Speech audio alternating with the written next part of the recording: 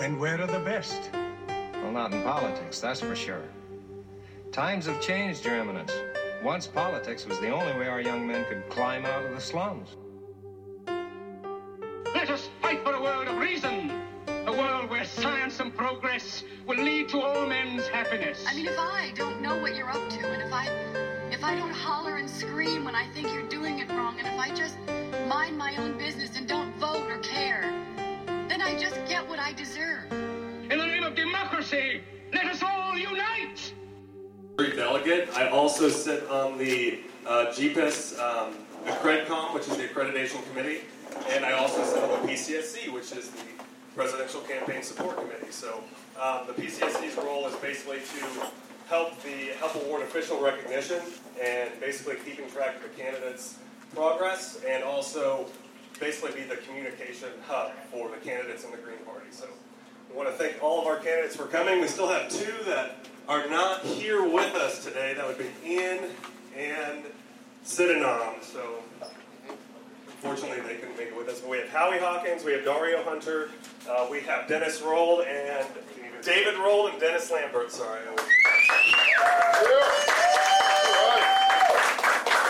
Okay, so really quickly we're going to go over the forum rules and procedures.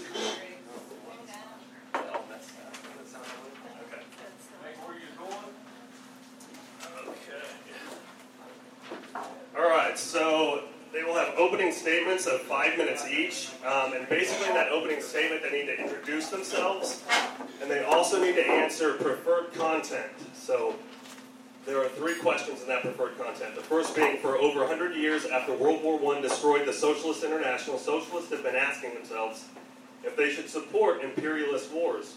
Green parties nominally oppose a war, but when Joschke Fischer became the first Green to enter Germany's cabinet, he supported the war against Yugoslavia, and the U.S. Greens were divided about whether they should criticize him. What specific actions do you think that Greens should take when an elected Green supports a capitalist war? Question 2 is, what policy ideas do you have for dealing with climate change? And 3 is, how do you advocate turning the country around from Trump's racism and coping with mass shootings? So they will have 5 minutes to introduce themselves and answer those 3 questions. And once that's done, we'll take questions from the audience. 90 seconds apiece. Each candidate will have 2 minutes then to respond to that question. And then we'll have closing statements of about 1 minute each. And I think we're supposed to be done here at about, what time does that say? 11 o'clock. So probably about 10:45 is when we'll call it, and call the last question, and then we'll go to closing statements. So I would like to give the floor right now to Howie Hawkins for his introduction. Good morning, sisters and brothers. Good morning. Thank you for putting this forum on. A little bit about me. I'm a retired construction worker and Teamster. I'm from Syracuse, New York. I've been active in what we call the movement back in the 60s, civil rights, anti-war. I've been active in unions, on the environment, and always for independent working class politics, for democracy, socialism, and ecology. That's been a constant thing I think has been missing in this country. I was a co-founder of the Anti-Nuclear Clamshell Alliance and the Anti-Apartheid Northeast Coalition for the Liberation of Southern Africa in the 70s. In 1980, I was invited as a member of the Clamshell Alliance for the first National Green Party organizing meeting in St. Paul, Minnesota in August 1984, and I've been active in the Green Party ever since. The Greens have run me many times. I ran against Clinton for Senate, 3 times for governor in New York. We got ballot lines out of those 3 races. And I'm running this time, not because I was planning to. I was planning to be retired, read a couple hundred books, and maybe write 1 or 2. But a lot of people asked me to run, and they really busted their ass, and I didn't see how I could say no. And we've come up with a campaign that has 2 basic purposes. The first is to advance an eco-socialist program, an eco-socialist Green New Deal. The second purpose is to help build the Green Party. And that eco-socialist Green New Deal focuses on 3 life-or-death issues. The climate emergency, we talked about that last night. Inequality, as I said, inequality kills, with a 20-year life expectancy gap. That's what's on people's minds. So we need an economic bill of rights, a job guarantee, guaranteed income above poverty, affordable housing by revitalizing public housing done the right way, and universal rent control, quality health everybody through a Medicare, approved Medicare for all system. We'll do public education, tuition-free, pre-K through college, and a secure retirement. The first step is to double Social Security benefits. And then the third life or death issue that I hope Greens will emphasize up and down the ticket is an answer to this new nuclear arms race, which is an existential threat. And I don't have time to explain what's going on, but we should demand immediately that the U.S. pledge no first use, unilaterally disarm to a minimum credible deterrent, and on that basis, begin negotiating to complete the 2017 Treaty on the Prohibition of Nuclear Weapons. The party building aspect, we want to get on all 51 ballots. The second thing is early qualification for matching funds so that by January 1st, when the money's first available, we can put that to use, getting on the ballot, and also helping Greens organize. We are good activists. People count on us. We show up, but we're not so good at organizing. The things the union and the community organizer knows how to build a base, keep lists of names, stay in communication with them, and so on. So we want to, with what resources we can raise, provide training for our locals in our state so we can be better organized. I say the Green Party exists because we're needed, not because we organized it. You know, people get mad at the Democrats and then they run as a Green, but we really don't have the kind of organization that we need. So, with the three questions, and I hope I can get through this in 5 minutes, what do we do when the Greens support the capitalist war? Well, we oppose it, right? And we should withdraw our support to U.S. Green, and we should educate Greens at home and abroad about how capitalism is an expansionist system that generates imperialism and war. We need a new system. We should be in solidarity with people fighting oppression. Right now, Algeria, Sudan, Hong Kong, people are on the move. We need to find a way to be in solidarity with people. We should be in solidarity with struggling people, not be part of supporting the lesser evil state versus U.S. imperialism or whatever it is, because we don't have to make that choice any one way between Democrats and Republicans. We need an international eco-socialist revolution if we're going to deal with these life or death issues. Second question, climate change. I'll just say we need to elevate as our frontline demand a ban on fracking and fossil fuel infrastructure. That's the first step. If we don't do that, we're cooked. And the third question, mass shootings and Trump's racism. Okay, to deal with the racists, we got to take them from power. Starting with the racist impeach Trump, need to impeach him. But racism, there are lots of racists with people with attitudes, but the dangerous ones are the ones with the power to discriminate and oppress and exclude and segregate. We got to take them from power by empowering communities of color to control their schools, their police, their businesses, so they make the decisions, not some racist ruling over them. And as for the mass shootings, we need to ban and buy back assault weapons. I mean, when I turned in my M16 as a Marine, I don't want that weapon on the street. We need to increase federal monitoring of white nationalist terrorists for prevention. And I'm out of time. I had another point, but I'm out of time. All right. Thank you for having me here. My name is Dario Hunter, and I am a member of the Youngstown, Ohio Board of Education. I am a black, openly gay son of a Persian immigrant from a poor, working-class family in New Jersey. I'm a former environmental attorney. I serve as a rabbi in my community, and I'm an anti-fracking activist and an activist for Palestinian rights. I've been fighting against school takeovers in my district for years now because the public's voice is important in public education. And I happen to be the only elected Green in the state of Ohio. And my emphasis is that the Green Party is the party of justice. Justice for the earth and all its people. And towards that end, my campaign is going to be focused on equality issues, including healthcare and educational racism and the genocide taking place on our streets against people of color. We're going to be focused on ending corporate rule, folks, because corporations are not persons and people matter. We're going to be focused on climate change, and we'll talk a little bit more about that. And we're going to be focused on ending war, including nuclear proliferation. Now, towards that end of building up a party that can advance those people-centered, living being-centered issues, our party building efforts include an initiative called See Greens Lead. And our campaign has been supporting people seeking elected office as Greens across this country, in our backyard in neighboring Pennsylvania, but also in places like Indiana, California, all across this country. And that's what people need to see. If they see people leading as Greens locally, then they'll understand that our agenda is the only one that isn't bought out by the corporate interest and serves the best interest of the public.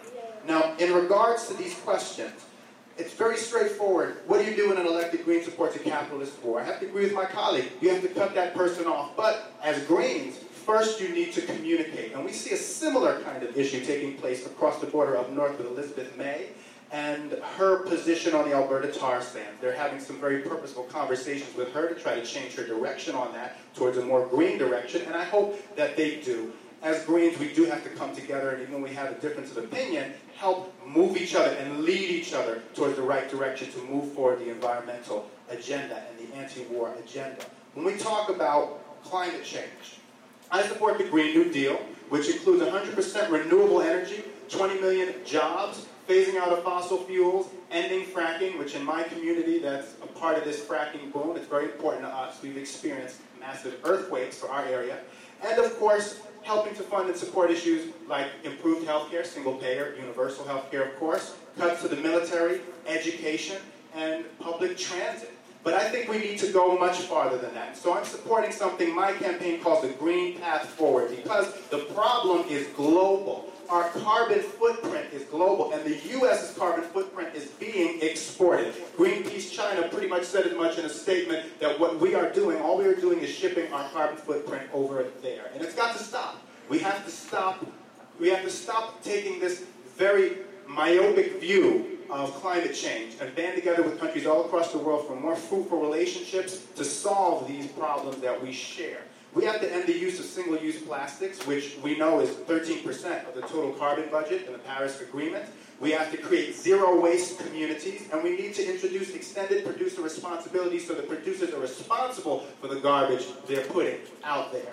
When we talk about how we turn this country around from Trump's racism and cope with mass shootings, as an African American, this is something that's very personally sensitive to me. The first police force in this country was a fugitive slave retrieval force. We have a toxic gun culture in this country. And how do we attack that? We attack that through education. We attack that through stronger hate crimes legislation. We end the culture of permissiveness in regards to human rights abuses. You can't tell me that what's going on with racism in this country isn't connected to the cultural permissiveness that also allows people to feel comfortable putting children in cages. It has to stop. And we need to empower minority communities, including police oversight boards, so that the police themselves are police. We need to have community co-ops so that communities feel a sense of power in moving their own community forward. We need to end environmental and educational racism in our communities, and we need to end electoral racism. Predatory laws like voter ID laws meant to strike people off the roll so they cannot have power in their own system.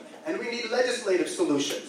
Gun control. We have to ban assault weapons. We have to have background checks for all sales, including private sales, no loopholes. And we need to end the protection from liability for gun manufacturers so they can be sued for their dangerous products. And local communities should be able to have control over whether or not their safety issues are managed by their community. It's got to stop this effort to disempower our local communities. So we support justice for all and empowerment for all communities. That's our campaign.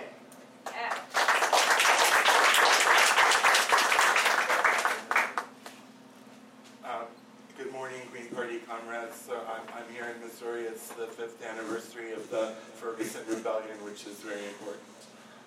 My name is David Rold. I'm an anti-war activist and an anti-imperialist communist revolutionary. I live near Boston on land stolen from the indigenous Massachusetts people. And I know that our event here in Springfield today is also on land stolen from indigenous people. I have been a member of the Green Party, the Green Rainbow Party of Massachusetts, since 2003. I've never been a Democrat or a member of any other party.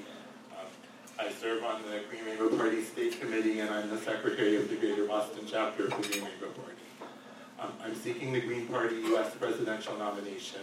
My platform is to totally eliminate the U.S. military and weapons industry. The U.S. military serves absolutely no positive purpose. Everything it does is destructive. Cutting the U.S. military budget by 50% or even 75% is not enough. That would still leave hundreds of billions of dollars every year budgeted to fund genocide. The world can't survive many more years of the U.S. military wreaking social and environmental destruction. My platform is to shut down the USA. The so-called USA is an illegitimate white nationalist settler colony on stolen land. The USA was built on slavery, genocide, and war, and it is a capitalist empire that is destroying the world. I am for decolonization, reparations, and self-determination for Africans, indigenous people, and all oppressed peoples. That is my solution for climate change. Climate change is caused by greedy white nationalist imperialist capitalism. We must turn over all the resources and power to Africans and indigenous people who we stole the resources from. When people who don't have a white nationalist capitalist mindset are in power, they will find a solution for how to deal with climate change. I would add that we also need to stop the geoengineering, weather warfare, and chemtrails. I also support Palestine. From the river to the sea, Palestine will be free. We must stop all funding to the Zionist entity. So-called Israel is an illegitimate white settler colony on stolen land, just like the USA. The Zionist entity must be shut down. I also support 9/11 truth. The 9/11 attacks in New York City and the Pentagon were a false flag perpetrated by people from the Zionist and U.S. regimes. Muslims did not do 9/11. I was asked to talk about what should we do when Green Party officials support capitalist wars, such as the German Green Party supporting the war on Yugoslavia. If I lived in Germany, I would not be in the Green Party. The German Green Party is just another mainstream imperialist party. The Green Party of the U.S. is different. There is revolutionary potential in the Green Party of the U.S.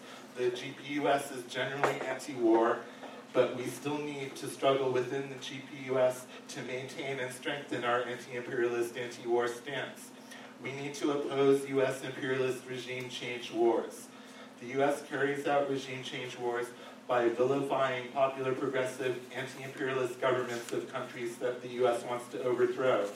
The U.S. capitalists falsely accuse the governments of human rights abuses and call their leaders dictators. The regime change wars proceed with economic warfare of sanctions and blockades, and the U.S. regime covertly sends in armies of mercenaries and sectarian extremists to invade each country targeted for regime change. My fellow candidates, Howie Hawkins and Dennis Lambert, say they are against regime change wars, but they don't seem to understand the concept. Howie Hawkins calls the president of Syria a dictator. Howie's activism on Syria has only been focused on trying to overthrow the Syrian government, not on stopping the U.S. regime change war on Syria. And today, just now, Howie said he supports the U.S.-backed phony protests in Hong Kong. Dennis Lambert, who is a nice guy, I hate having to criticize them, told me that he was in the U.S. military in the 1990s and that he wishes that he had been deployed to Yugoslavia because he thinks the U.S. military intervention in Yugoslavia was a good stabilizing thing. I tried to explain to Dennis that the war on Yugoslavia was a regime change war against a socialist country and that it didn't stabilize and split Yugoslavia into 7 countries, but Dennis doesn't get it. Dario Hunter has listened to me call to totally eliminate the military, and then he says he wants a 50% cut. So I'm out of time. I'll get back to the stuff later. Are you recording from the microphone? Are you recording from the microphone? Because I don't need the microphone. I took theater classes, so I think I can fill my voice up with this room without echo. You want me to do the mic? Yes. Okay, that's fine. I'm Dennis Lambert. Many of you don't know me because I'm not a very public person. I prefer to stick to myself as well as work behind the scenes building coalitions. For the last 6 years, I worked for a nonprofit organization helping veterans find employment, connecting other resources in their community to help them overcome individual barriers, to help them raise their self-esteem, to support their families. I got 8 veterans back into college and 92 veterans into work, and over the 6 years, those 92 veterans together earned over $300 million for their communities. I didn't want to put guys into work that just to support themselves, because I believe in a living wage. My father was part of the Plumbers Union in Columbus, Ohio, Local Union 189. I'm a member of the UFCW in Columbus 1159. I also have a long history of environmental work.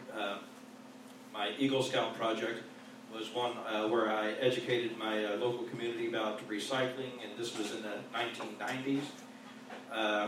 When I went back to college in the mid-2010 or so, I started a recycling program at Ohio University, and our first year we saved over 20 tons of paper trash alone. That program, the second year, we integrated a paper reduction system within the university, and our paper waste was only reduced by 17 tons, and we got a lot of questions about that, but when we pointed out that our overall waste was reduced by 35 tons, they finally started seeing what the picture was really about. I became involved with the Green Party in 2010 when I graduated college with my bachelor's degree. I reached out to the Democrats and the Republicans and said, hey, I want to make a difference in my community. What can I do? What can you tell me? Give me direction, what I can do, and none of them got back to me. As somebody who's been very politically active, I decided, this is the opportunity for me to reach out to other parties. So I reached out to the Communists, I reached out to the Constitutionalists, I reached out to the Libertarians, I reached out to the Greens. The only one that got back to me was the Green Party. They said they were trying to build a democracy in Ohio, and they needed people to run for office. They asked me if I would be willing. I said I'd never thought about it, but give me a day or two, and I'll think about it, and I decided to. In my first campaign, I spent about $700. I got a vote for 38 cents. I got 3.2% of the vote in that campaign, spending only my own money. Then I ran again in 2014. Same thing. Instead of for the State House, this time I was running for Congress. I spent only about $1,500. My increase for the votes went up. I spent about 78 cents per vote, and I still got 3.2% of the vote. Compared to the Democrat and the Republican running, they spent over $100 per vote. I'm also very active with a lot of different organizations. The Ohio Valley Environmental Coalition, I was a member of their membership board for a number of years. The Southeastern Ohio NAACP, NORML, Toxic Prisons, and a lot of different other organizations that I firmly believe in a social equality. I believe that we are all put on this planet to serve a purpose, and that purpose is to help one another. We don't get any farther by stepping on each other's necks. It may change the perspective that we're seeing, but it doesn't help us, and it doesn't help the people that we're working with. Now, as far as the issue with supporting Greens and the capitalist war, honestly, I was probably one of a number of pacifists in the military. Believe me, a lot of us who have participated in the military did it for a higher purpose, that we wanted to serve our country. Not everybody that joins the military is there to do it because of guns. I grew up poor. My family grew up on food stamps. I'm one of 5 kids. And I saw military service as 2 things. 1, to put me through college, and 2, to give back to the country that helped raise me. So I still am anti-war completely. In fact, that's part of my platform. Hopefully I'll get into some of my specific policies on climate change, and just being friends to people will help us overcome a lot of this friction that we have with Trump and racism. All right, so we're going to go ahead and take questions from the audience. So if you have a question, just go ahead and stand up and make sure to say it loud and concisely so everyone can hear you. And these questions posed, we're going to have every single one of the candidates answer. So go ahead, Joe. One of the biggest problems I see that we have is community, lack of community. We have been atomized by all the policies, by all the propaganda, by every system that we have. In order for us to make the biggest change, we have to figure out some way to bring back and come back into community. How do you propose that we do that? Well, we have a very competitive culture generated by capitalism and the education system. So I think one thing we need to do to build community and solidarity amongst ourselves is to change the education system. It's based on these high-stakes tests, starting in New York in kindergarten, and they track people, and you get the wrong score when you're in kindergarten, and you're set on the wrong track for the rest of your life. You get to high school in New York City, 2/3 of the high schools don't have physics. Every school should have both vocational and academic options, and people should be able to do both. I did both in high school. I did carpentry, and I did college prep, and I went to Ivy League school and ended up a carpenter. And that was good. It was the kind of options everybody should have. And then capitalism, Trump epitomizes it. It's all winners and losers, and everybody he's against is a loser. That kind of culture is generated by what we do at work. Look at the way bosses treat us. They try to divide and rule us. And you compete for promotions, and you're not supposed to. It's illegal in some places to even tell other people what you're making. And so what we need to work towards is a cooperative, socially owned, democratic economy. And that will, as we were talking about last night, some things are epiphenomenons of others. And, we can exhort ourselves at church or wherever we go, or, civic organizations to be in community. But when the whole system throws us apart, we got to change the system. So it's a big topic, and that's a short answer, but that's all I got time.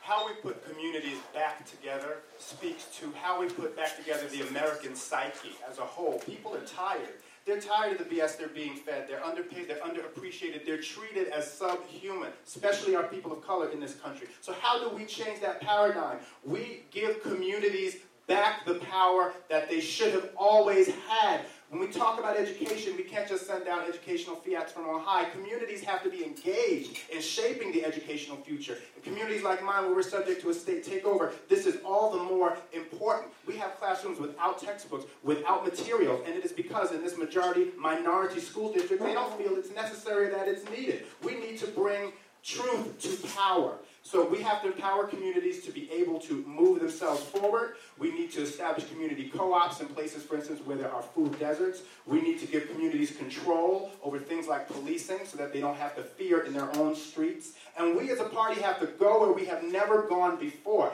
I'm tired personally of sitting around the table with my fellow Greens in my local area where I am a leader in the Mahoney County Green Party and seeing the same faces, wonderful faces, all active for many decades, but not new people, not enough young people, and not enough people of color, because people are not going outside of their comfort zones.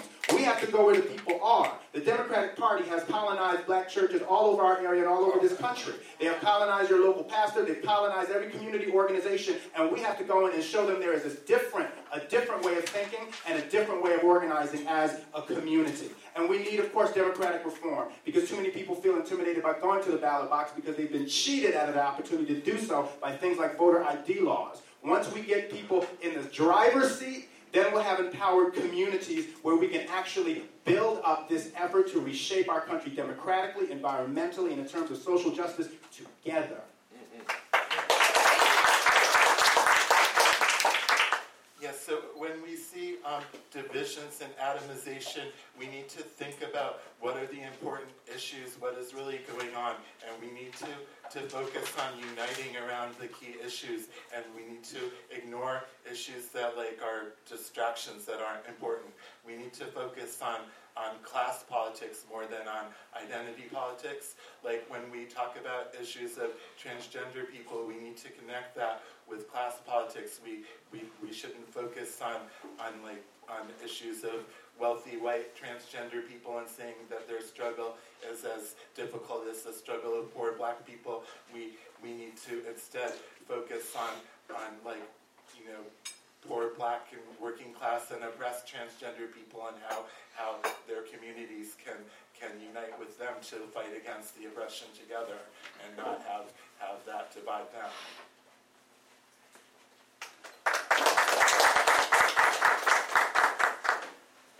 I think the greatest thing that we can do to build a party is outreach, not only to the communities of color and minority communities, but also reaching out to conservatives. I mentioned this at the annual national meeting in Salem, and I have to reiterate it here again, that a lot of conservatives share the values of the Green Party. You just have to frame it in a situation that they will understand and take to their heart. I campaigned this week in front of 2 Republicans in Kentucky. Both of them, neither one of them flinched when I mentioned that I'm running on a $25 an hour minimum wage. First one said, well, that sounds like a pretty good idea. And I said, well, let me explain. He said, no, I understand. I said, well, a lot of these guys that are coming out of the factories are making $35, $40 an hour. And most states that still have the $7.25 an hour federal minimum wage is not enough to support a family, especially if they have a house payment. So we need to reach out to minority communities. Conservatives, we need to start going to schools. We need to start educating with ballots. Take in voter registration to schools and educate the younger generation about what green values are. Go to your county and state fairs. A lot of parties will set up a booth at those county and state fairs. Imagine how much traffic you would get from the curious people who said, oh, I've heard about the Green Party. They spoil the Democrats, so maybe I should vote for them. This is something that we can address head on, because I guarantee you some disgruntled Republicans won't vote for a Democrat no matter what. But you might be able to convince them not to vote for the Republican and possibly vote for the Green. There is a lot of wiggle room there. I've seen it in every campaign that I run, because I've run in the whitest congressional district in the United States. Ohio's 6th is the whitest congressional district, and I still got 3.2% in that campaign.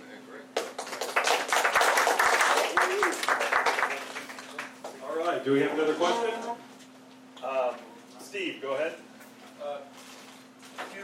If you candidates drove down from Kansas City or St. Louis, you passed through the agricultural lands of Missouri. Those people that live here are in a sacrifice zone. You know, it's an economic, environmental, and social sacrifice zone. Their own representatives just passed a law, Senate Bill 391, that curbed their ability to have local control over CAFOs and environmental issues locally, and now it's in the hands of the state. My question is, what kind of agricultural policies would you, put forth to help those people in the rural areas? Because our people that run here in Missouri are going to have to face those people and ask for their votes. What do we offer them? Good question. Good question. Yep.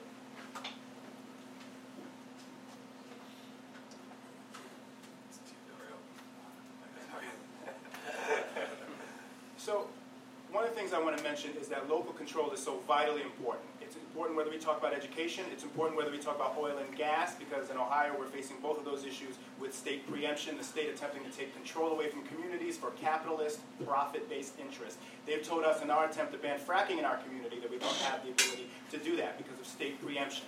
And so this is a larger democratic reform battle where we give power back to the people in local communities that are affected most by these issues. When we talk about agriculture, I have to point out the fact that the Green New Deal, a part of our larger green path forward, is something that includes an agricultural component, including stimulating sustainable and organic agriculture, and that's something that we must do. Instead of subsidizing agriculture for capitalist purposes in this country, we should subsidize agriculture that's going to move us forward sustainably and move forward communities. But when you talk about the specific bill, Senate Bill 391, basically stripping local control over those issues.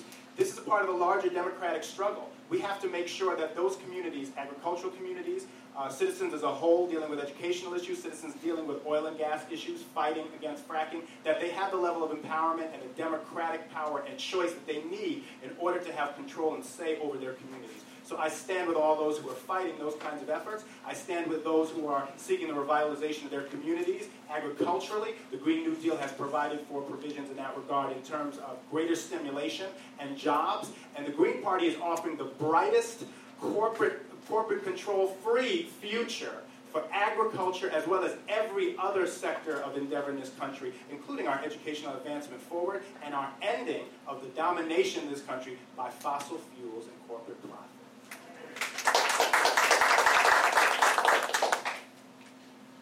Okay, well, first I'm for banning GMOs and shutting down Monsanto or whatever it's called now. I helped organize the Boston March Against Monsanto for several years. I'm a communist. I'm for economic human rights for everybody. Like, everyone has a right to housing and a basic income and food and medical care, etc. And that should extend to farmers having a right to be able to farm on their land. And so I'm against like big agriculture, but I'm definitely supportive of doing things to support small farmers and organic farming. I think it's very important, and it can fit into the whole economic human rights thing.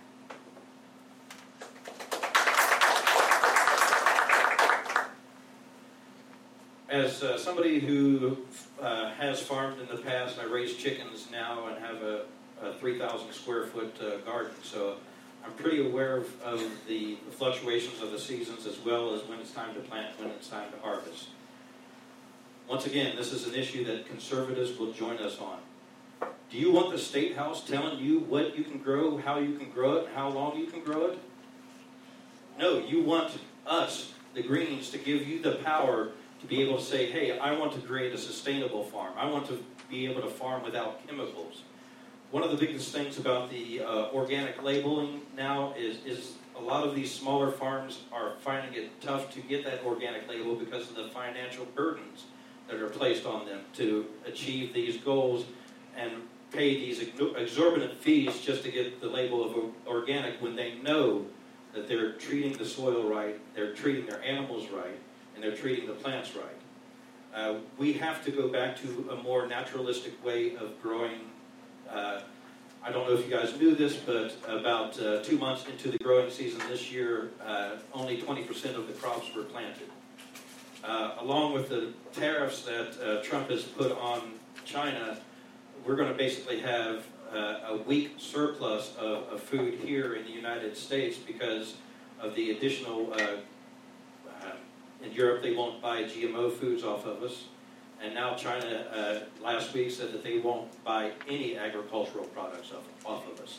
That was about 25% of the U.S. market. Now, I don't know about you, but it doesn't make sense to me that we should be subsidizing farmers who are already, especially these large corporate farms, who aren't able to manage their land properly. We need to adapt to the previous standards that we saw during the Depression era of successful land use management.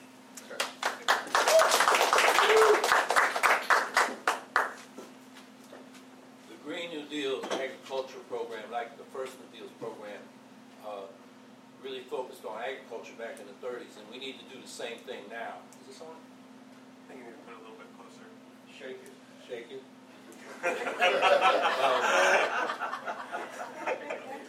So the first thing we need to do is support working farmers with full parity in supply management, not just the commodities like corn and soy, the industrial commodities, but fruits, vegetables, dairy, so small farmers can earn a living income above their cost of production. We need the federal ban on corporate farming. North Dakota has it for their states. Some states have limits. We need a federal ban on corporate farming. Farming should be for working farmers.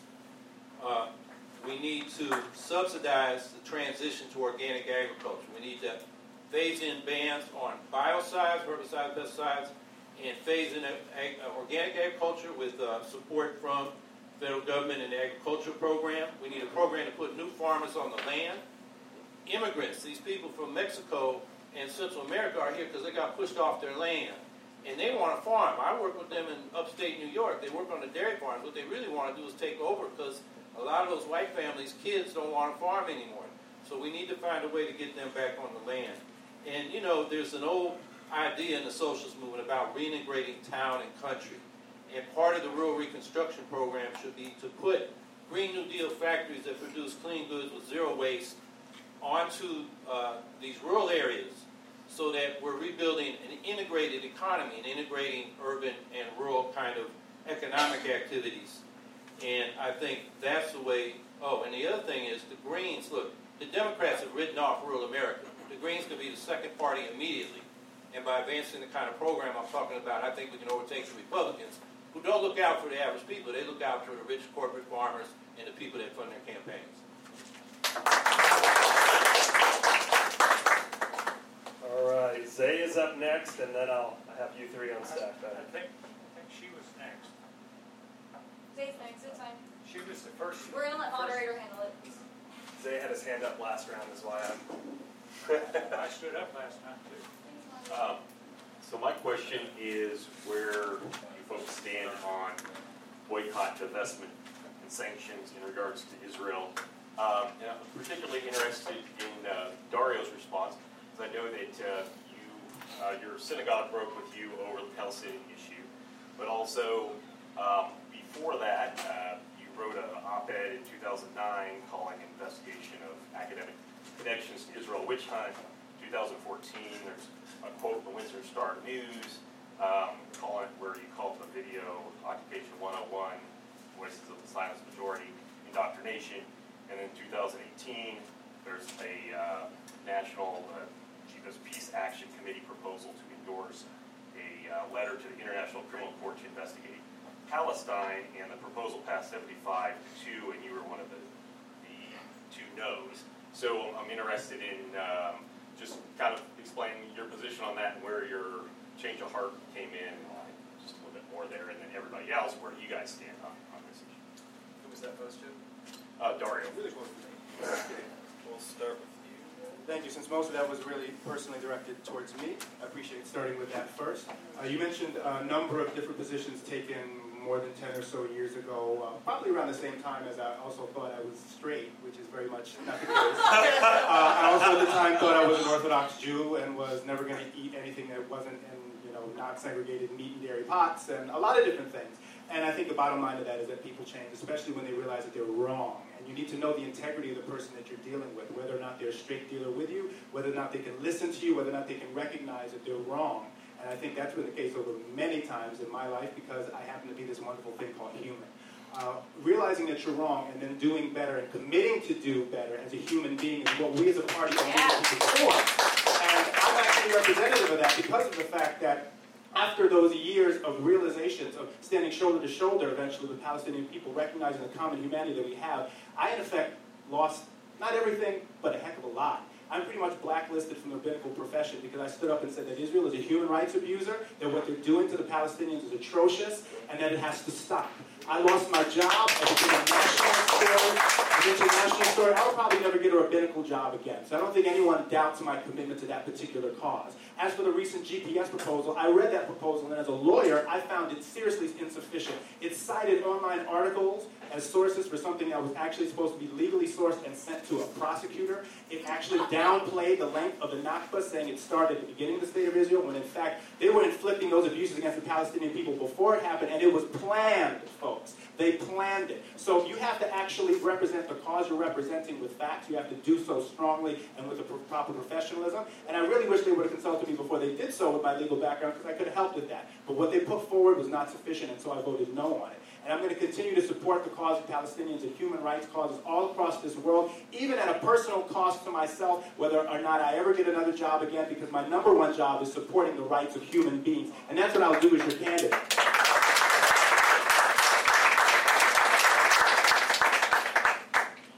Okay, well, I sort of answered this already in my opening statement. I've been a pro-Palestine, anti-Zionist activist protesting against Israel for 16 years, and I'm for all funding to Israel, total boycott of Israel, and I want it shut down. I have an anti-colonial perspective, not a civil rights perspective on Palestine.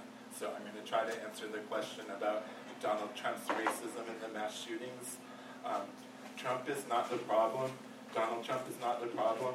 The USA is a white nationalist settler colony. That's the mindset here. Trump rants against immigrants because that gets him votes from many white people. We should deal with the mass shootings, including police shootings of black people, by shutting down the weapons industry, disarming the police, removing the colonial occupation police force from black communities, instituting black community control of the police. We're in Missouri. It's the weekend of the 5th anniversary of the Ferguson Rebellion. It's time. We need to stop the war against black people. We need to pay reparations to African people. We need black power. Woo!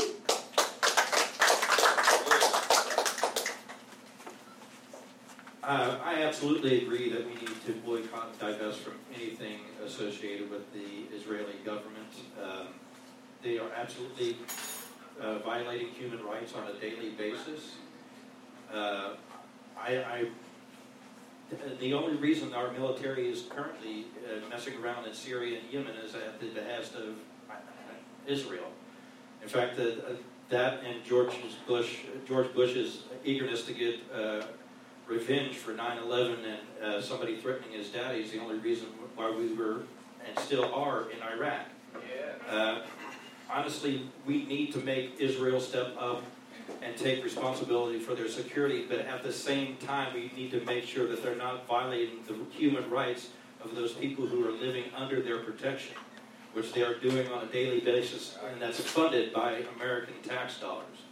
While they're spending our money to kill thousands of people over there on a yearly basis and provide free health care, we're stuck with the misery and the immigration problems that are caused by that. Honestly, the best way forward is to remove all funding from Israel, make them stand on their own 2 feet. Then they won't have the weapons to kill all these Palestinians and other people throughout the area.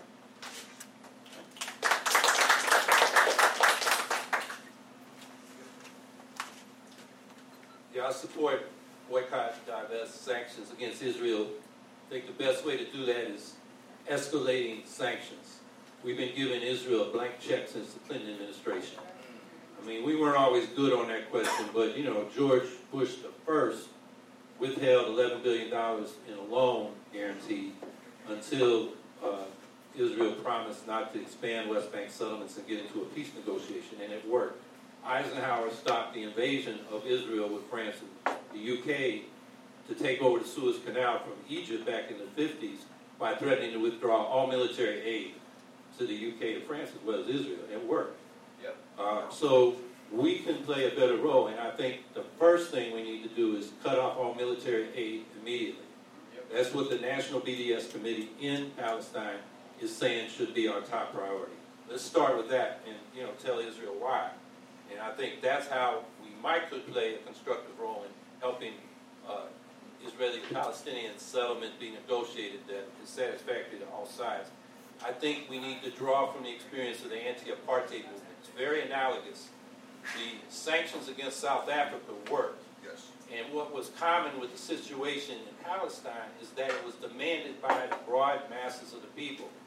Different from sanctions we impose on countries all the time from the top down by imperialist interests. So that's what's going on, and we should support that. And I think we can play a constructive role by doing that and checking Israel and forcing some kind of peace process that right now is dead in the water. And, that's the best I think we can do at this point. But start with the military sanctions immediately. Just cut off the military aid and say, we need to talk. All right, we are going to go with you right there, and then after you, we're going to go with Paul, is it? Yes, then we're going to go with Paul, then Don, then Elise. Okay, go ahead. Excellent. So humor me, if we could kind of start on the outside and work our way in, that'd be great. My question is, how do you exemplify intersectionality within the party? And if you got the nomination, what would you do to promote diverse voices? Who do you want me to start with? Kind of start on the outside, work our way in. Okay, let's go this way. No, we'll take this. Dennis. Dennis, sorry. I'm Dennis. Hi, Dennis. This is David. Hi, Dennis. That's Dario. Now, I'm well aware of my family's immigrant history. Just over 100 years ago, parts of my my mother's father's family were chased out of southern Ohio for being too German. Prior to that, several of them were not able to get employment because they were Irish. I myself, I'm named after a black man who's my godfather, and I have accepted them as my family as much as blood as anybody else. I believe that the best answers come through diversity, and that we certainly do need to reach out to, once again, I say communities that are minorities as well as the people of color. We need to show them that we are there for them, as well as we want their support for our issues, as well as we can support them with their issues. Showing commonality, being a friend to people, that's the best way to make a friend. And as I said with the Trump and racism thing, is just to reach out and start making those connections. Some people may feel racist because they don't know enough people of that color, or of that race, or of that whatever artificial title that we throw on each other. You know, we're all from Africa genetically. So really, we need to look at each other more as humans than as race or other. But we have to also recognize that that is where these people, and I'm not saying this as a generic term, is where people come from. Their color and their race and their background, their class is very much a part of who we are. And we have to accept people for all races, all classes, and show that we support them through our issues and through our actions.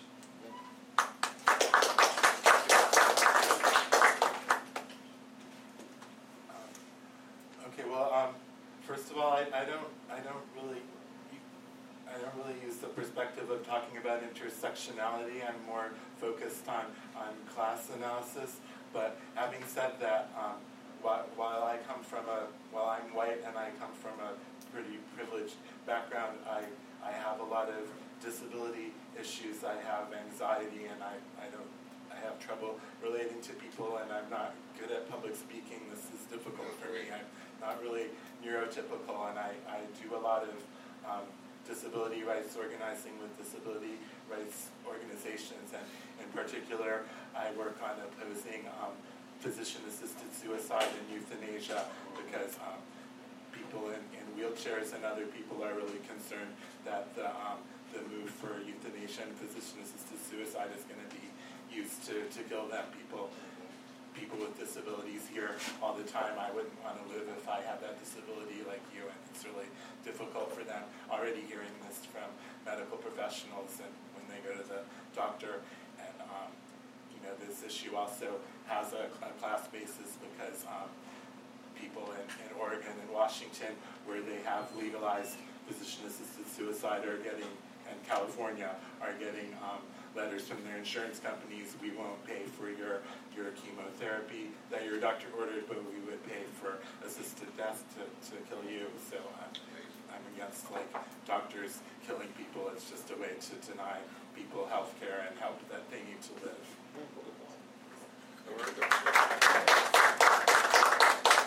Thank you for that question. As a coordinator for intersectional programming at the College of Worcester, and also as someone who is black, gay, son of a Persian immigrant, raised Muslim, and became a Jewish rabbi, I guess that's an easy answer. How do you exemplify intersectionality? It's true, I do live in the intersection of many different kinds of experiences. But what you have to recognize is that when we talk about discrimination and inequality in this country, it isn't just a linear conversation. Discrimination for being black, discrimination for being female. What about the intersections in that discrimination for example, an African-American female? And therein lies how we solve the problem of inequality in this country, recognizing the many ways in which it intersects, and also recognizing how even with those intersections, there's so much that we have in common. Just a number of months ago, I sat down with Re'im Hazan, who was the campaign manager for the Hadash Party, which is a Palestinian citizen and Jewish party in Israel. We had a conversation in Haifa, and that conversation ranged on a number of different issues, from BDS, which they officially as a party are not allowed to support, although I made it clear I do, and I do because of that intersection of different identities and the experience I've had experiencing racism. But even in that, you have to recognize that even with the intersection of diverse identities, you still have privilege. So I was walking around in a place like Israel and being stopped by the police and people putting guns in my face as a person of color, the way that I look. And yet they would look at the ID, recognize that I'm Jewish, and let me go. And you always wonder what would happen past that point. When you recognize the fact that past that point for someone else, horrible consequences could ensue, that's when you begin this conversation about what we all have in common. So recognizing the intersections is important. But past that conversation, once you've done that, you also have to recognize the privileges that we all, one way or another, have, and how we use that to the benefit of mankind. Our conversation talked about things like education, and that difference between the haves and the have-nots that she experienced, very much like what's happening in my community. So the question is, after recognizing the intersections, after recognizing the diversity issues, how do we all work together to uplift all human beings?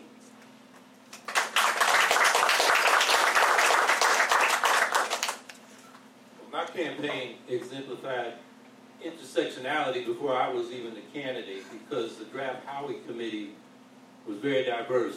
Black people like Bruce Dixon, who's no longer with us, Latinx people like Matt Gonzalez, the almost mayor of San Francisco, a whole lot of people. And I couldn't say no to them.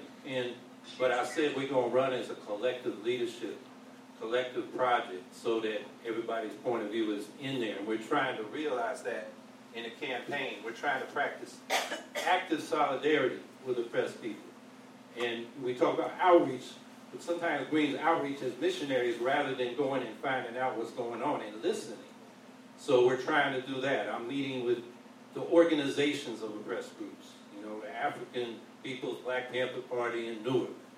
Or there's a Black political prisoners dinner I'm going to in New York City. I've been invited to speak at an Indian powwow fighting the Enbridge Line 5 infrastructure up in northern Michigan. And I'm prioritizing those kinds of activities so we can build relationships of solidarity. And the other thing is, when we talk about intersectionality, sometimes the class politics gets put on the back burner. And we have to realize that 70% of the working class in this country is people of color and female. And so that when we talk about working class politics, you know, some people envision some white guy like me that was a Teamster. We're the minority in the working class.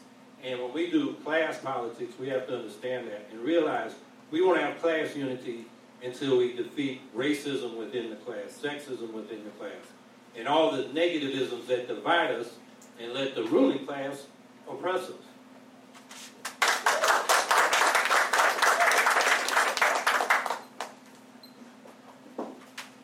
I think all four of you candidates are well qualified to represent the Green Party as a presidential candidate. One of the issues that we need, as a party, need to deal with is, so I'll phrase it as a question: how would you conduct your campaign if Joe Biden got the Democratic nomination? And how would you conduct your campaign if Bernie Sanders got the nomination, or Elizabeth Warren? So we have that imperialist bent in the Democrat Party, and then we have the more progressive bent. So how would you approach your campaign? As Jill Stein did at one point, she recommended that people vote for other Democrat candidates if they were the best option.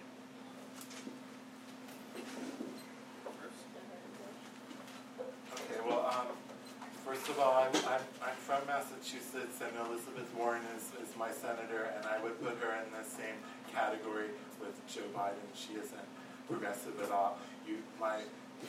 People I know in Massachusetts, like, write to Elizabeth Warren like to complain about her stuff. You should see what she writes back to people about North Korea, about how she wants to attack North Korea.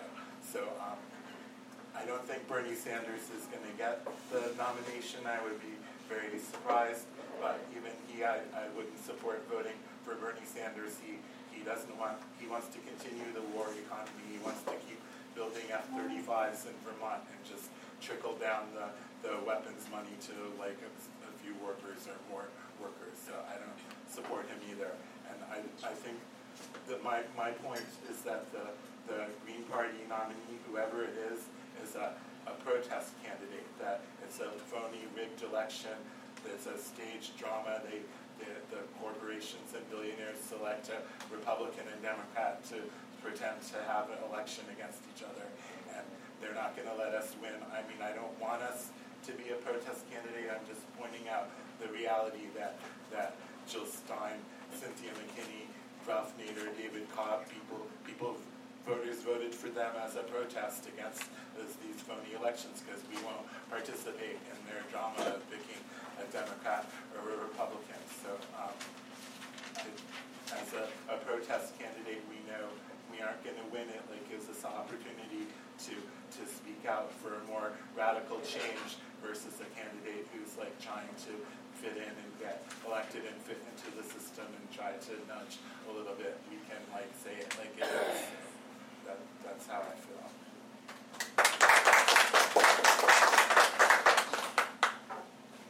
I'll go. I wouldn't change anything about my campaign because my campaign is about the people and restoring balance to the system that is already screwed up. I mean, we can't, as Ralph Nader said, we can't spoil something that's already rotten. You know, certainly I have no delusions of grandeur that I could possibly run away with the election. But my goal, one of my goals in running is to encourage other people who never thought about running to run. I mean, as somebody who came from a broken family, one of 5 kids raised by a single mother, I'm the last person in the world anybody would expect to run for president. I want to be an example for other people to run in every office, everywhere, at every time. Because until we get more people who are running for the people as opposed to running for a party and running to gain power from another party, then we're not going to see any true democratic change in our nation. We need to encourage people to run on the green ballot line, because I know in my state of Ohio, there are plenty of people who are running unopposed as Democrats, and there are plenty of them running unopposed as Republicans. But if you get a green candidate in there, you're going to get 20, 30, maybe you might even win the vote. So honestly, I'm not going to change my campaign just because somebody else has a better chance to win than I do, because my beliefs are firmly rooted in what is equal and fair for everybody.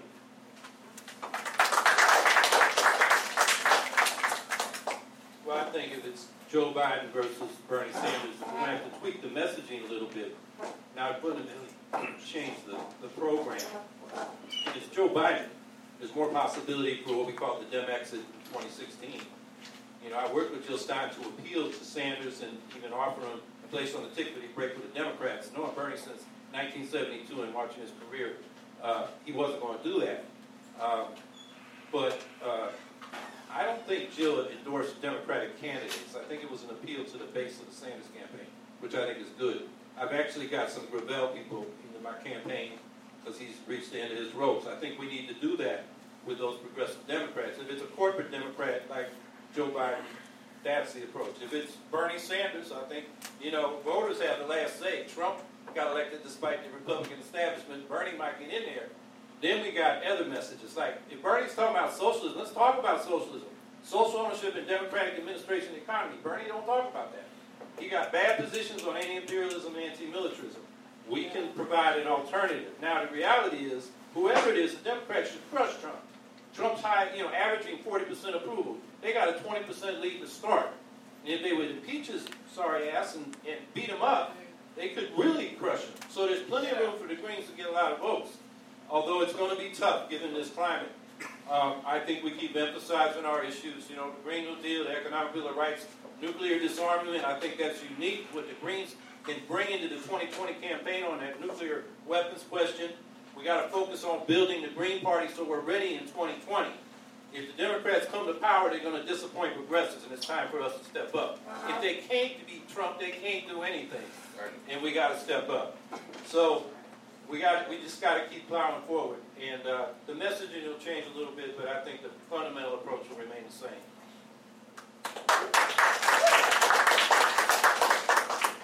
How would I conduct my campaign if it was Joe Biden or Bernie Sanders, and how would I do it differently? First of all, whether it was Joe Biden or Bernie Sanders, I would knock those corporate shills out of the box. Joe Biden is a segregationist collaborator.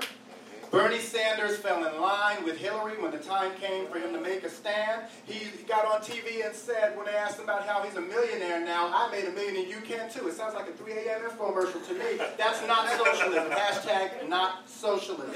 He doesn't support civil rights genuinely. When you ask him about reparations, he says no on that. He was on the Breakfast Club. He was asked about that pointedly. Our campaign supports reparations. It supports dealing with the after effects of 400 years of slavery, Jim Crow, oppression, which we're commemorating this year, by the way. Yes, Bernie sir. Sanders cannot stand on those issues because he, like all of the rest of them, have been bought out just in different ways from Joe Biden. They're out of touch with minority issues. They're out of touch with the anti-war issue because they keep aiding and abetting these capitalist wars.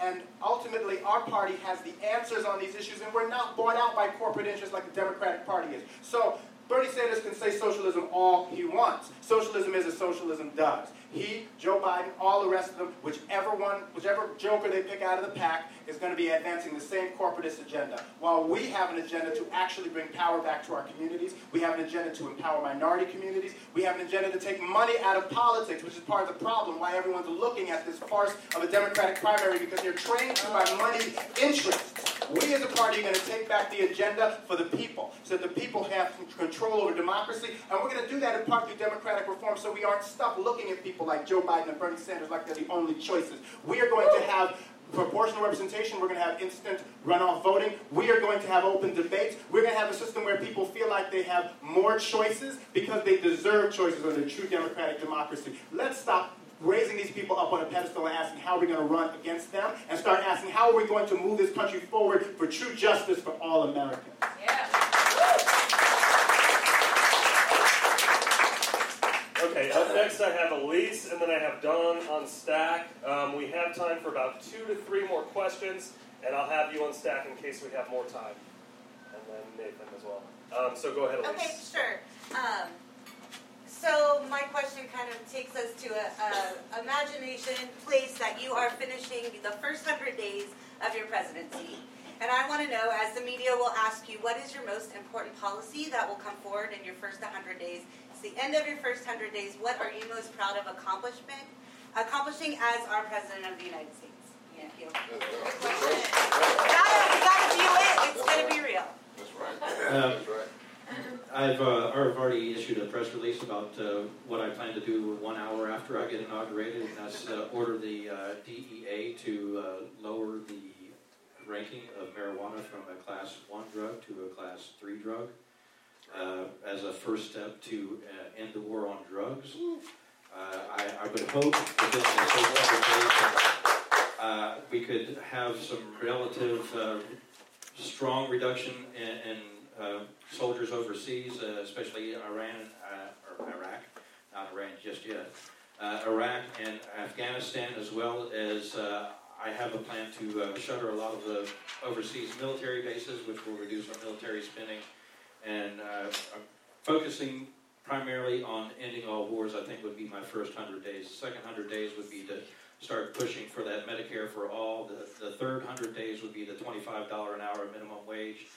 And hopefully, beginning my second year of my first term, we would be starting work on the renewable infrastructure program that I have set up to repower the communities, lower the extension of our electrical grid, make it more locally sourced, creating more jobs for local communities, and reinvesting in those communities where we can adopt renewable energy generations. I think honestly, that's the best thing I can do would be, to end all the wars. And I think that's my blueprint for the first 100 days.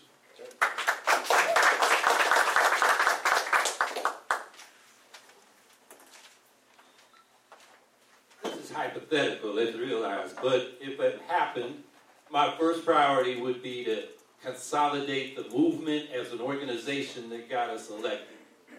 Because the whole power structure, global, would be against us.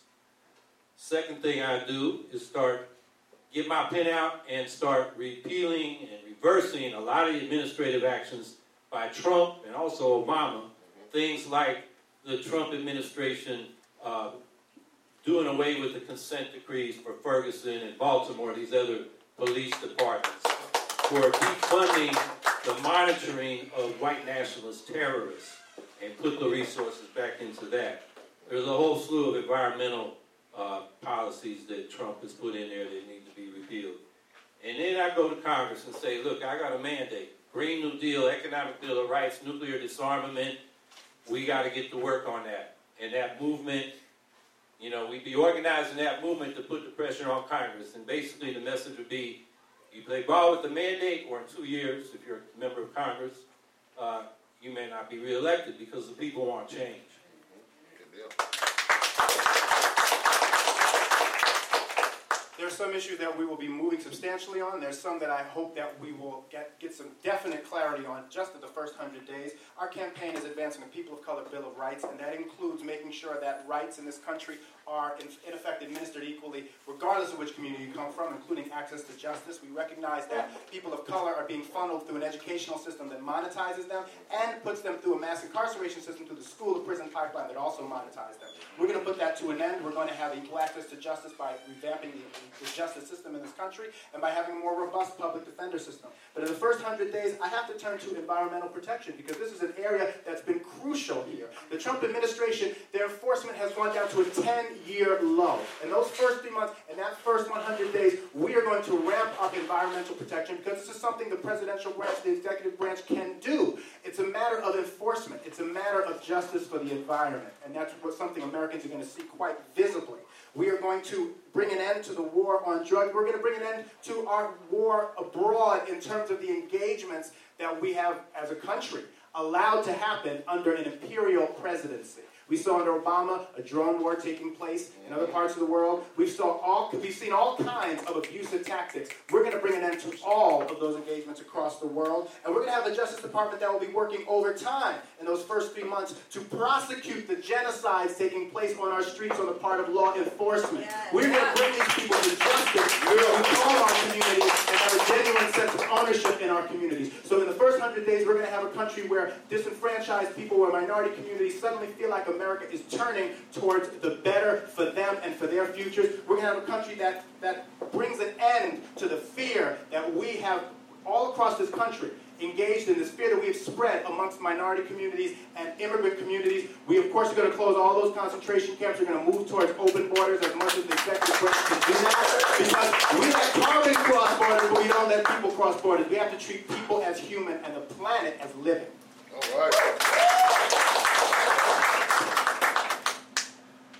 Okay, well, I don't really like this question. I think it's kind of irresponsible to take this question seriously because I don't want our candidate to get into the election to be like legitimizing a phony election and letting the Democrats and the Republicans and their billionaire puppet masters like pretend that they're having a real election because they allow third-party candidates like in sort of, So I think it's very important to keep saying that it's a phony election and we're protesting against it. And also, if they did let one of us, me or someone or another third-party candidate or Green Party candidate into the presidency, would I even want to be president? Like go and be the leader of the empire because there's going to be the whole Congress. Are they going to be green too? No. If you're talking about just the president, there's the military. There's like a whole systems of government and oppression. But having said that, if I got in, I would announce that we're in a transitional period that that the United States is going to be shut down and Yeah. start negotiations with organizations of Black people and indigenous people for how we can return the sovereignty over the land to the indigenous people and turn over all the resources and power to Black and indigenous people. And I would go around to prisons and tell them, hey, I'm the president, let everybody out.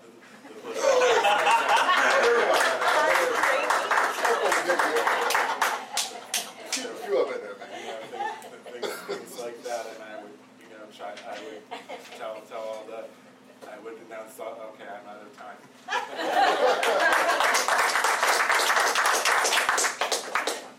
Okay, Don, you are up. 3 points. First one, very simply. Last night, I spent most of the time with what I was talking about, explaining that clean energy is not really clean. And then I was studiously avoided by virtually every other person on the panel. I would like a simple answer. Do you believe that clean energy is actually clean? Second point, when we asked this morning about what would we do about a Green who was elected on a peace platform and supported war, I don't remember any specific answers. Could you give some specific answers about what the Green Party should do when a Green candidate elected violates the most basic principles of the Green Party?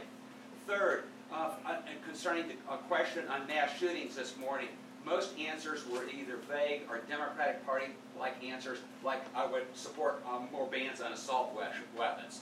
And there were not answers in terms of the violence that permeates every aspect of American society.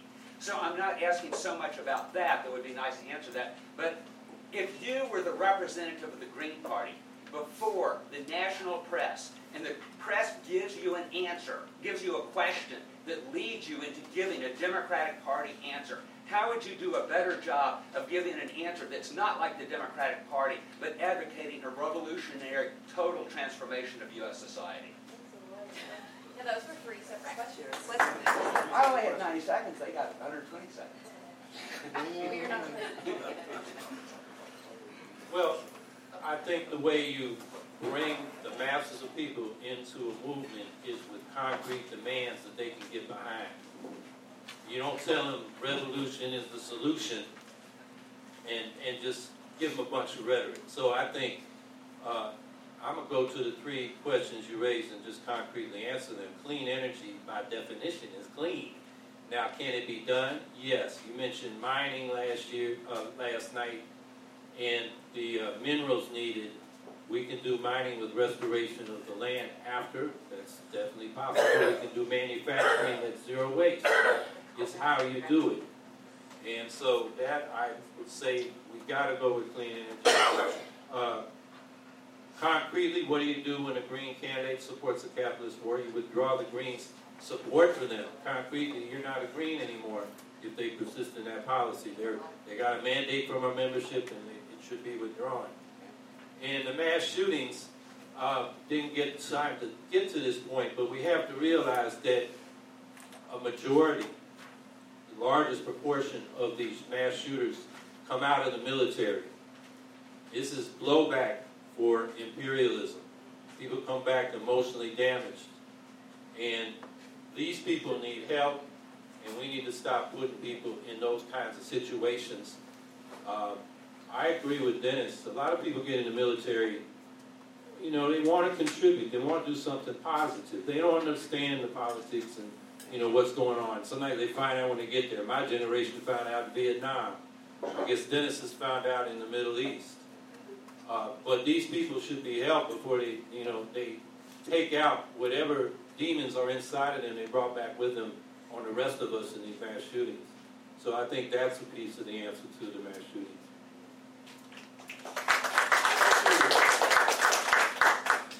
Very briefly, we were seeking clean energy, and as a society and as a party, we're moving towards energy that is going to remove that carbon footprint, that's going to move that negative impact on the environment, and that is our goal. And we are moving towards technologies that will ever increase that. That is the point behind clean energy. When you have somebody who supports things that are against our values, you encourage them to come back. You dialogue with them. You have conversation with them. But if that fails, you then have to call them out, and you may have to cut them off. gun control. When we're talking about violence in our country, we have to acknowledge that our country has a history and a tradition of violence. And we have to acknowledge that these incidents that are happening, there's disproportionate representation of white males in that violence. There's homegrown terrorism, which we are not acknowledging in this country, rooted in white supremacy. We have to acknowledge that and its roots in our culture. And we have to acknowledge the fact that it is deeply connected to violence against women, deeply connected to violence against indigenous peoples, which was how this country started, and deeply connected to violence against people of color. And how do we address that? We disempower all that violence by putting in place laws to deal with hate crimes, putting in place laws to deal with the inequalities, and we empower those communities. We empower women. We empower indigenous communities. We empower people of color, and we give them the control over the many ways in which we together will uplift every part of this country. And we put forward a platform, our campaign, to do exactly that. Whether it's education or it's fracking causing earthquakes in communities that people feel are rightfully in their minds forgotten. Because you live in the inner city, you have to deal with pollution in your backyard, or a lack of healthcare resources, or a lack of adequate education. No, we are uplifting an entire country together. And when we educate minority communities and do so up to appropriate standards, we're doing so they can participate fully in our democracy and be recognized. We have to recognize the roots of violence are disenfranchisement. The roots of violence are the social and the racial inequalities in this country, and we will not attack those until we as a party give the power back to the people by reshaping and reforming our democracy.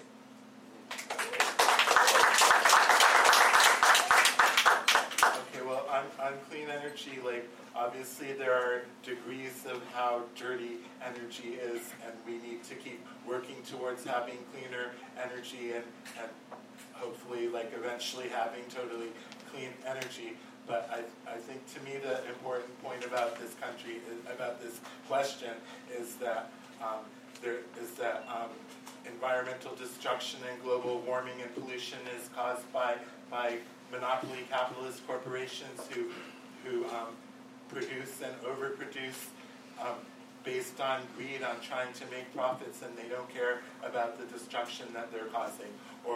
And they try to blame ordinary people and say that the problem is overpopulation and ordinary poor people eating. And that's not the problem, that's a diversion. And when the billionaires and corporations say that, they even start to do things to try to kill people to address overpopulation. That isn't the problem. The problem is the corporations, and we need to have a planned economy where production doesn't cause pollution, or we take into consideration what the production does and what the needs actually are, and try not to cause destruction. And about the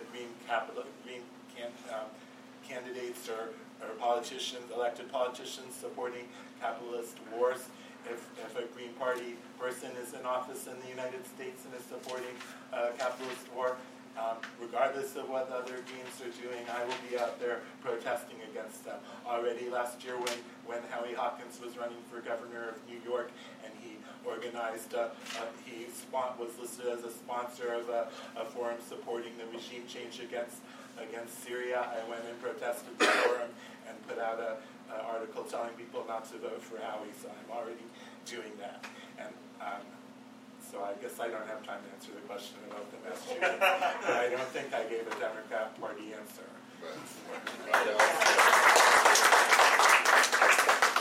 I think I know what you're talking about, Don, when you said there's no such thing as clean energy, because usually the clean energy is used to describe nuclear energy or coal energy or natural gas energy.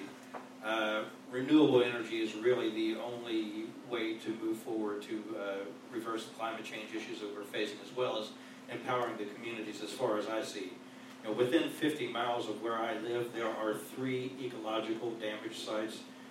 We've seen more ecological warfare in Appalachia than we've seen any place else in the world. Blair Mountain, which is about 25 miles southeast of me, their hillside was littered with lead when coal miners protested against unfair wages during World War I. Federals came in and basically littered the whole hillside with lead, so virtually nothing grows there on Blair Mountain. Wow.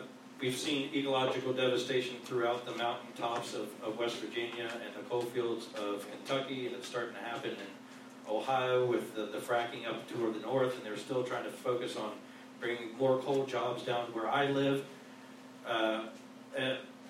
renewable energy is the only way to go. The clean energy is no such. Honestly, I believe you, Don. There's no such thing as clean energy. The only way is clean is that it's renewable. Anti-war candidates, yes, we should bring them to our bosom and explain to them why we are anti-war. And if they still want to bite us on that, then we basically have to cut them loose. I mean, that's a platform that is a part of this party, and if somebody decides that they want to be green and be war, they can't be green. And lastly, on the gun control issue, it's an issue that's near to me. I own a couple guns myself. Me too. Because that's my right. Yeah. And I believe the biggest issue, other than allowing people to own weapons of war, we don't allow them to own grenades or rocket launchers, education. That's the bottom line. We need to educate people on. I'm sorry. All right, we have time for one more question, and that actually is Nathan. He's already on the sheet. So he's our last question, then we're going to move into the 1 minute final statement. So go ahead. Can you use the mic? The live stream can't hear the question. Absolutely. Thank you. You're welcome. All right. Hello? Hello, hello. There's a little bit of, maybe it's a little bit of a boring question to finish up with, but I want to hear from you, from each of you, almost like, what is your management philosophy? Because a president is a manager, and the biggest organization that the human race has ever put together is the federal government, and the president is the manager of that organization. I want to hear that you understand what that organization is, how it functions, how it's effed up, okay? How it's top down. We got this unitary theory of the executive, right? And how you're going to transform that office when you get there so that it works for the people and not for the elite. You know what I'm getting at? I want to hear how you run an organization and how you transform that organization into a small d democratic organization that is responsive to the people's needs. It's a little wonky, too. So thank you for that question to start with. I want to draw some clear distinctions. What you've seen from the Trump administration lately is what I like to call the imperial presidency. That term's been used in a number of contexts before. Basically, the way that Trump has been operating, his management style is pick the worst people who support the most profitable ideas. You have people like Betsy DeVos, who understands nothing about education other than the fact that she wants to monetize children through charter schools. So we're going to do things very, very differently. We're going to pick the most qualified people. We're going to trust those most qualified people, but we're going to manage in a way that recognizes the values, the democratic values, the values of bringing justice to underserved communities, the values of providing the best benefit to people in this country without providing a means for corporatists to profit. That's how we're going to manage things.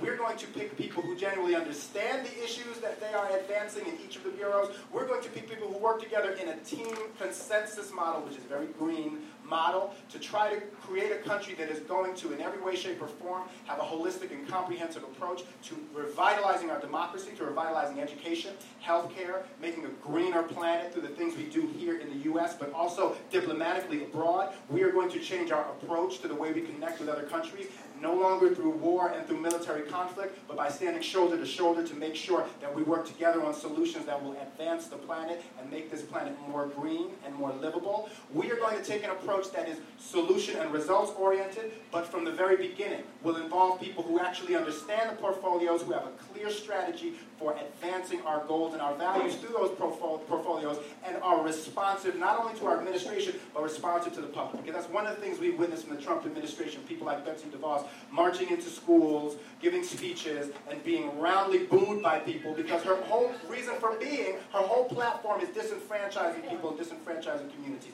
That disconnect has to end. We're moving from the imperial presidency to the protective presidency, one that's going to ramp up our enforcement in areas such as the EPA, and one that's going to have a targeted approach to making sure that we resolve these outstanding issues of inequity and justice in our country. All right.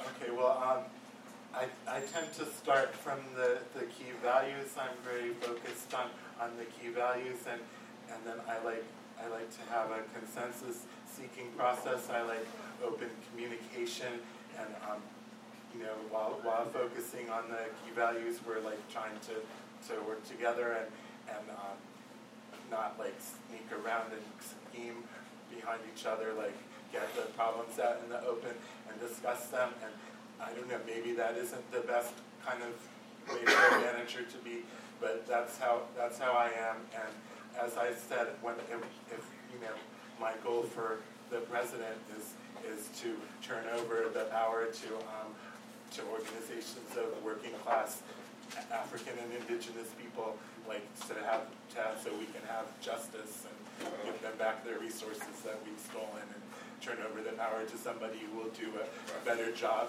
running things and not destroy the world like white power has just almost destroyed the world already. That'd be me. Right.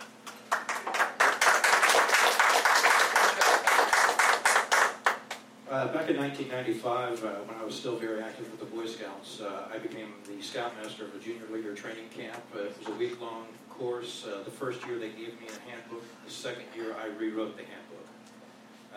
And they followed that handbook for 3 years after that. So I not only know how to lead, but I can train leaders as well.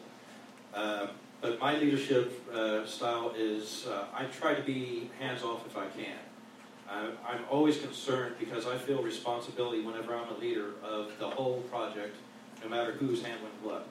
I hope to appoint people who can handle the job well, efficiently, as well as taking in consideration the needs of the people as opposed to the needs of the lobbyists or the needs of corporations.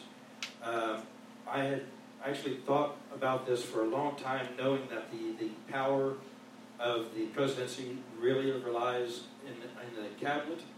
I started to, before I made the announcement that I was going to run for president, I started thinking about filling my cabinet, because I know odds are that I'm not going to get there, but if I do have an opportunity to get there, I want to get there with a team that I know can do the job as well as are really interested in what's going on with the departments that they are heading.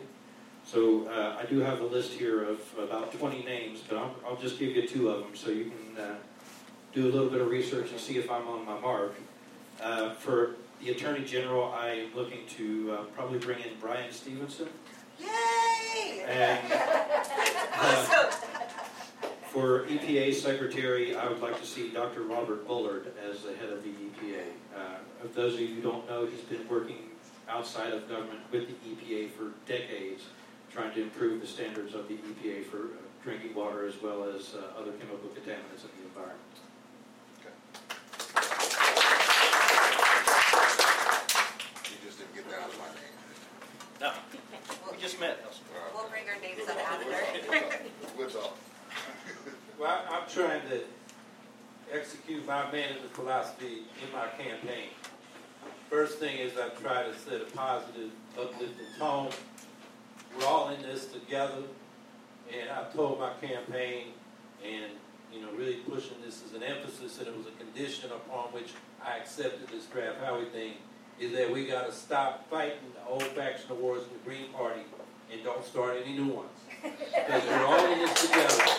And the enemy is not in the Green Party, yes, sir. It's the power structure of the United States. I try to appoint competent people, listen to them, and just try to get in the big decisions that really matter and delegate as much as possible. And let me, in the time I have remaining, clarify that I did not sponsor a meeting to sponsor regime change in Syria. I sponsored a meeting of a report by Anand Gopal, a very courageous journalist who's been into Syria without authorization of the regime to find out what happened to the democratic revolution. He's been reporting on that.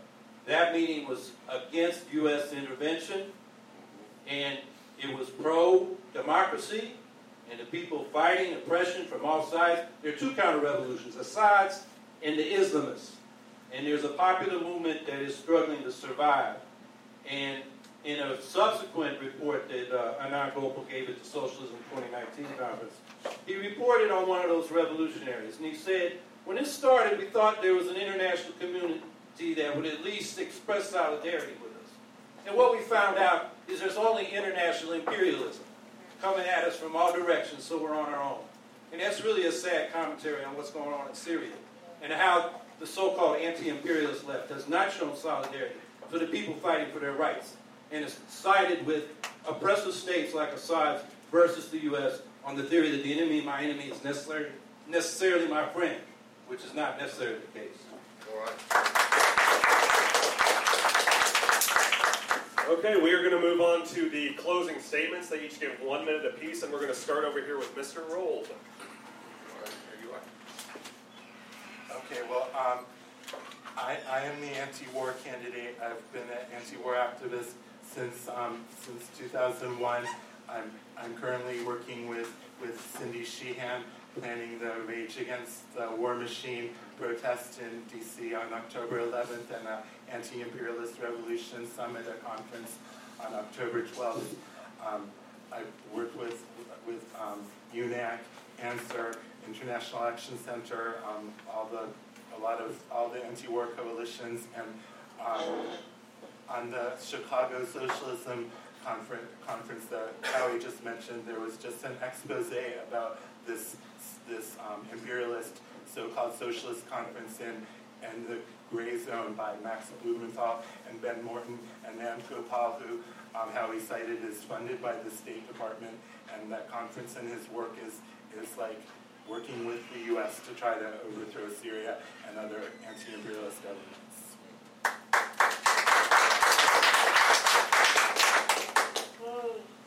Closing comments. So my platform is fairly simple. I've explained it: Medicare for all, $25 an hour minimum wage, and I've explained the end of all wars, ending all wars. But the fourth one I really haven't elaborated much on is rebuilding our infrastructure in a renewable manner. For example, I know for a fact that 29 dams are along the Ohio River. Of those 29 dams, only 17 generate electricity. Of those 17, only 3 of them generate electricity beyond the locks and dams. So we can easily retrofit the rivers with hydrokinetic turbines that just retrofit either along dams or along bridges and generate electricity for those communities. That using in a combination with tidal energy generation, solar and wind, we can create small energy generations in small communities, powering those communities, providing employment for those communities, and within 5 years, those communities can begin lowering their taxes because they're getting income from those renewable energy sources.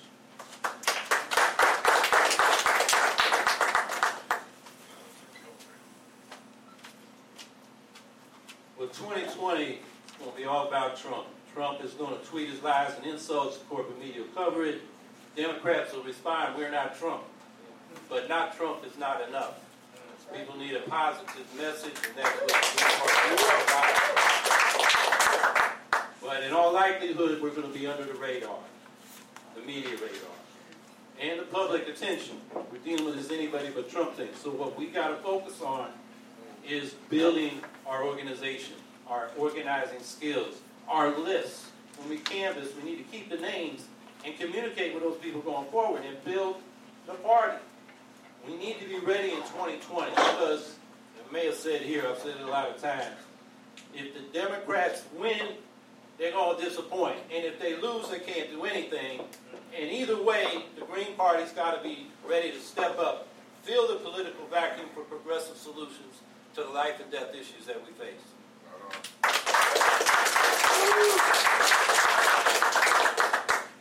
We need a loud and clear voice for getting our message out and for building our party. It doesn't get louder than this loud boy from Jersey. We got a limited amount of time to turn things around. They say 12, but it's likely less. And so what we need is a revitalized youthful energy in our party to tackle 2020 and create new leaders beyond. So just do our See Green's Lead campaign. We need a new generation moving this forward. And we need a global approach and not just a left-wing version of an American exceptionalist approach. We have been advancing this all along, and from our campaign, others have kind of taken the lead from us. But as the old saying goes, imitation is a serious form of flattery, but imitations are still fakes. Tell that to the Democrats trying to co-opt our Green New Deal. Yeah. We have been supporting equality and opportunity, equalities in education, in healthcare, and in justice. We're supporting a new deal for our people of color in this country through the People's People of Color Bill of Rights.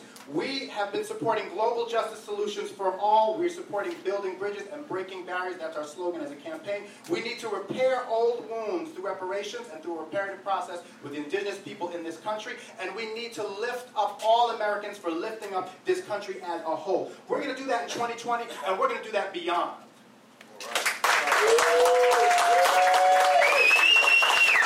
All right, let's give everybody a huge round of applause.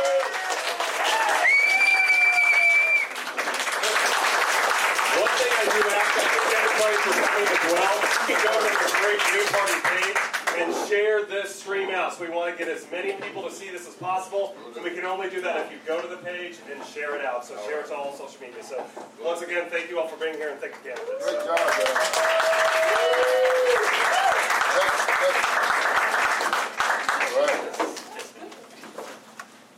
All right. Either one of you guys be better than Trump. Let's say that. Yeah. We have so many questions on there, we didn't get to any of them. Yes, tons of really interesting random. Everybody knows.